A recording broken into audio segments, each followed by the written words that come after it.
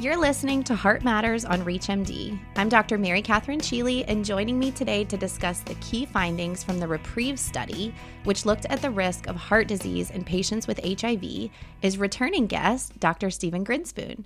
He's a professor of medicine at Harvard Medical School in Boston. Dr. Grinspoon, it's lovely to see you again. Hey, thanks for inviting me back. I really appreciate it. I am so excited for this discussion today. So let's jump right in. Tell me about the REPRIEVE study. What were the outcomes we were looking for? What question were we hoping to answer? Right. So as we mentioned last time, the risk of cardiovascular disease is upward of twofold increased among people living with HIV. And we think that's in part due to traditional risk factors, but also in part due to non-traditional risk factors such as inflammation, residual immune activation, the body's effort to fight the virus, if you will. And going on antiretroviral therapy, which is so important, doesn't knock that down entirely. So we're left with a population that is relatively young, who has increased cardiovascular disease without an increased necessarily predicted cardiovascular risk using traditional risk scores. And we were thinking what strategy might be appropriate to prevent heart disease in that group. And we settled on a statin because it has both effects to lower LDL and traditional risk, but also effects to reduce inflammation and residual immune activation. And then we said which statin would be safe. Pitavastatin is a statin that is known not to interact with antiretroviral therapy. There are other ones as well, but that one is not metabolized by the CYP system. So we endeavored to prevent heart disease in a global study across 12 countries, 7,769 participants who were followed on average 5 years. And the study was stopped early by the DSMB in very late March for efficacy and without any safety signal beyond anticipated. And basically the results showed that MACE, major adverse cardiovascular events, which includes heart attacks, strokes, cardiovascular death, revascularization, those were prevented by 35% in the pitavastatin group versus placebo. And a second key endpoint was MACE or all-cause death. That one was reduced by 21% in the pitavastatin versus placebo. Yeah, so tell me a little bit more about the patient population. I want to make sure that we kind of think about the right group of folks. Was there anything special about these groups? Did they have comorbidities? Did they have anything? Or was it just, if you're living with HIV, let's put you on a statin? The inclusion criteria were 40 to 75. The reason we picked 40 as the lower end is because the ACC pool cohort equation doesn't go down below 40. And there's probably really relatively lower risk in that group. So 40 to 75 with a low to moderate risk. Those with a higher predicted risk, like above 20%, we told them they should be on a clinical statin, and there was an equipoise. But for the lower to moderate, the average is 4.5%. And they had to have a CD4 more than 100, but they had to be on ART. So this is an ART-treated group, seemingly well, with a modest ASCVD risk. The baseline LDL was only 108, which is not particularly high. Their CD4 count was healthy, and 31% were women, and only 35% were white. So it was really diverse across multiple countries, sub-Saharan Africa. So I think the population represents the global population that's relevant for primary care prevention. And in that group, we showed that it works. The number needed to treat was 106, about 100, which compares well to aspirin in the 300s, antihypertensives in the 200s. It is true that the event rate went up as your baseline ASCVD risk went up. Within the low to moderate range, there were more events, for example, in the placebo group, if you had a baseline risk of 10 to 15 and 0 to 2. So that means that the number needed to treat went down the higher your baseline risk. So those data are published in the paper, and I think clinicians can make an individual decision about this, but we think that this is practice changing in that for that group, even relatively young with a modest ASCVD risk or lowish LDL, you will save lives and prevent MACE by starting a statin therapy.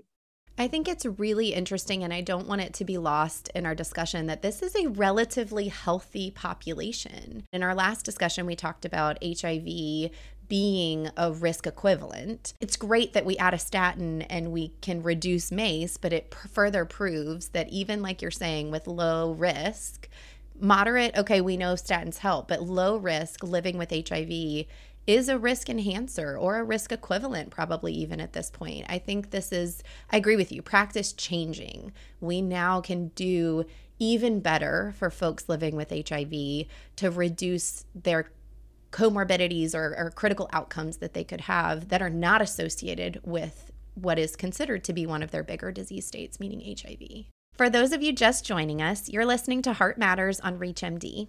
I'm Dr. Mary Katherine Cheeley, and I'm speaking with Dr. Stephen Grinspoon about the REPRIEVE study. All right, let's jump right back in. Let's look at kind of the outcomes and the findings that you had. You mentioned side effect profile before. Did you find any additional safety signals, anything that made us think a little bit more about adding statins to patients living with HIV? So we did find two things.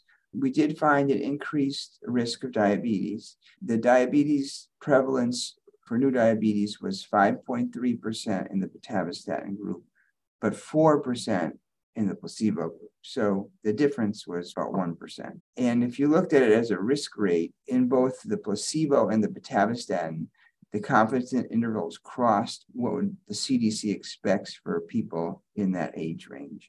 So yes, there is a small prevalence of increased diabetes.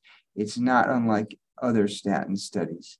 And interestingly, in the relatively small group of people with diabetes who got MACE, it was half as much in the pitavastatin group than in the placebo group. So we interpret this as a class effect and something people should know about.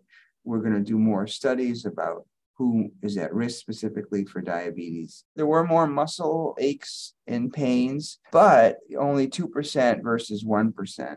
And very, very few were significant enough to withdraw from the study. And very, very few were serious, grade 3 or 4.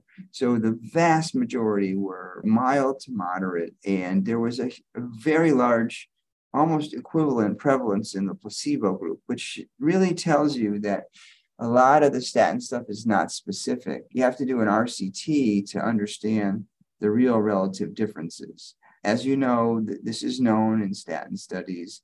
There have been studies to show that if you stop it and start it again, sometimes it's not there. You can try a different statin. Our results were specific to pitavastatin because that's what we used. But our general feeling is that if that's not available, there are other statins pharmacologically which don't interact with ART. For example, pravastatin particularly, and then also atorva and rasuva have some minor considerations with protease inhibitors, but can generally be used. So there are a bunch of statins that could be used in areas where this is not available. Yeah, like you mentioned, both of those are expected. We have seen this with other statins. So this REPRIEVE study, finding it again, shows us, okay, it really truly is kind of a class thing. Statin intolerance is one of the things that I hang my hat on. I think that there's so much more work that needs to be done in that space, but it, to me, further proves the point that we have to be able to get someone on something they can tolerate, because we've proved, you guys have proved in this study, it works when you take it. And so if we can find something to lower atherogenic lipoproteins, then we're going to reduce events in these patients. Any other key findings that you guys found? Some interesting things. When we looked within MACE, there was a pretty consistent effect across strokes, heart attacks. So it was a very kind of equivalent effect of the different types of MACE. We found that there were equal numbers of strokes and MIs. So strokes were a big component of our MACE. So it brings up that should be studied further. Another really interesting aspect is that the reduction in MACE was about twice what you'd predict for the change in LDL alone.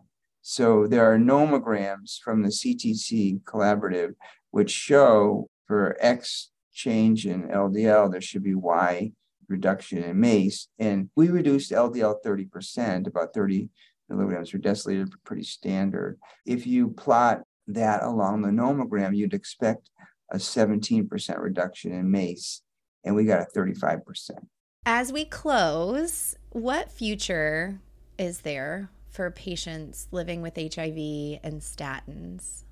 Well, I think this is probably going to be a lifelong treatment, and we know that people can take statins lifelong because we've had 30 years of statins and people taking them. I think there's going to be a whole movement now for people to take their ART and a statin probably. And that's a combination that's well tolerated and probably going to do a lot of good for people. I think other strategies will now need to be tested versus statin. I think bempedoic acid, which you need if you're in statin intolerant, well, there wasn't a lot of statin intolerance. And the MACE reduction rates in bempedoic acid are not as high as in statins. Other fancier anti-inflammatory, canakinumab, et cetera, would need to be tested against statins, and they have some risk for infection. So I think statins make sense. And for individual people, there may be different choices and options and discussion, but I think our findings will hold for the vast majority of people. These are exciting times in the world of cardiovascular risk reduction as we look at these subpopulations of people that we haven't had answers before. So thank you so much for doing the study, for doing the hard work. It truly has moved cardiovascular risk reduction and HIV care forward. I am so grateful. Thank you to my guest, Dr. Stephen Grinspoon, for joining me again today to talk about this awesome topic. It has been a lovely discussion. Thank you so much. I really enjoyed it. For ReachMD, I'm Dr. Mary Katherine Cheeley. To access this and other episodes in our series, visit reachmd.com/heartmatters, where you can be part of the knowledge. Thanks for listening.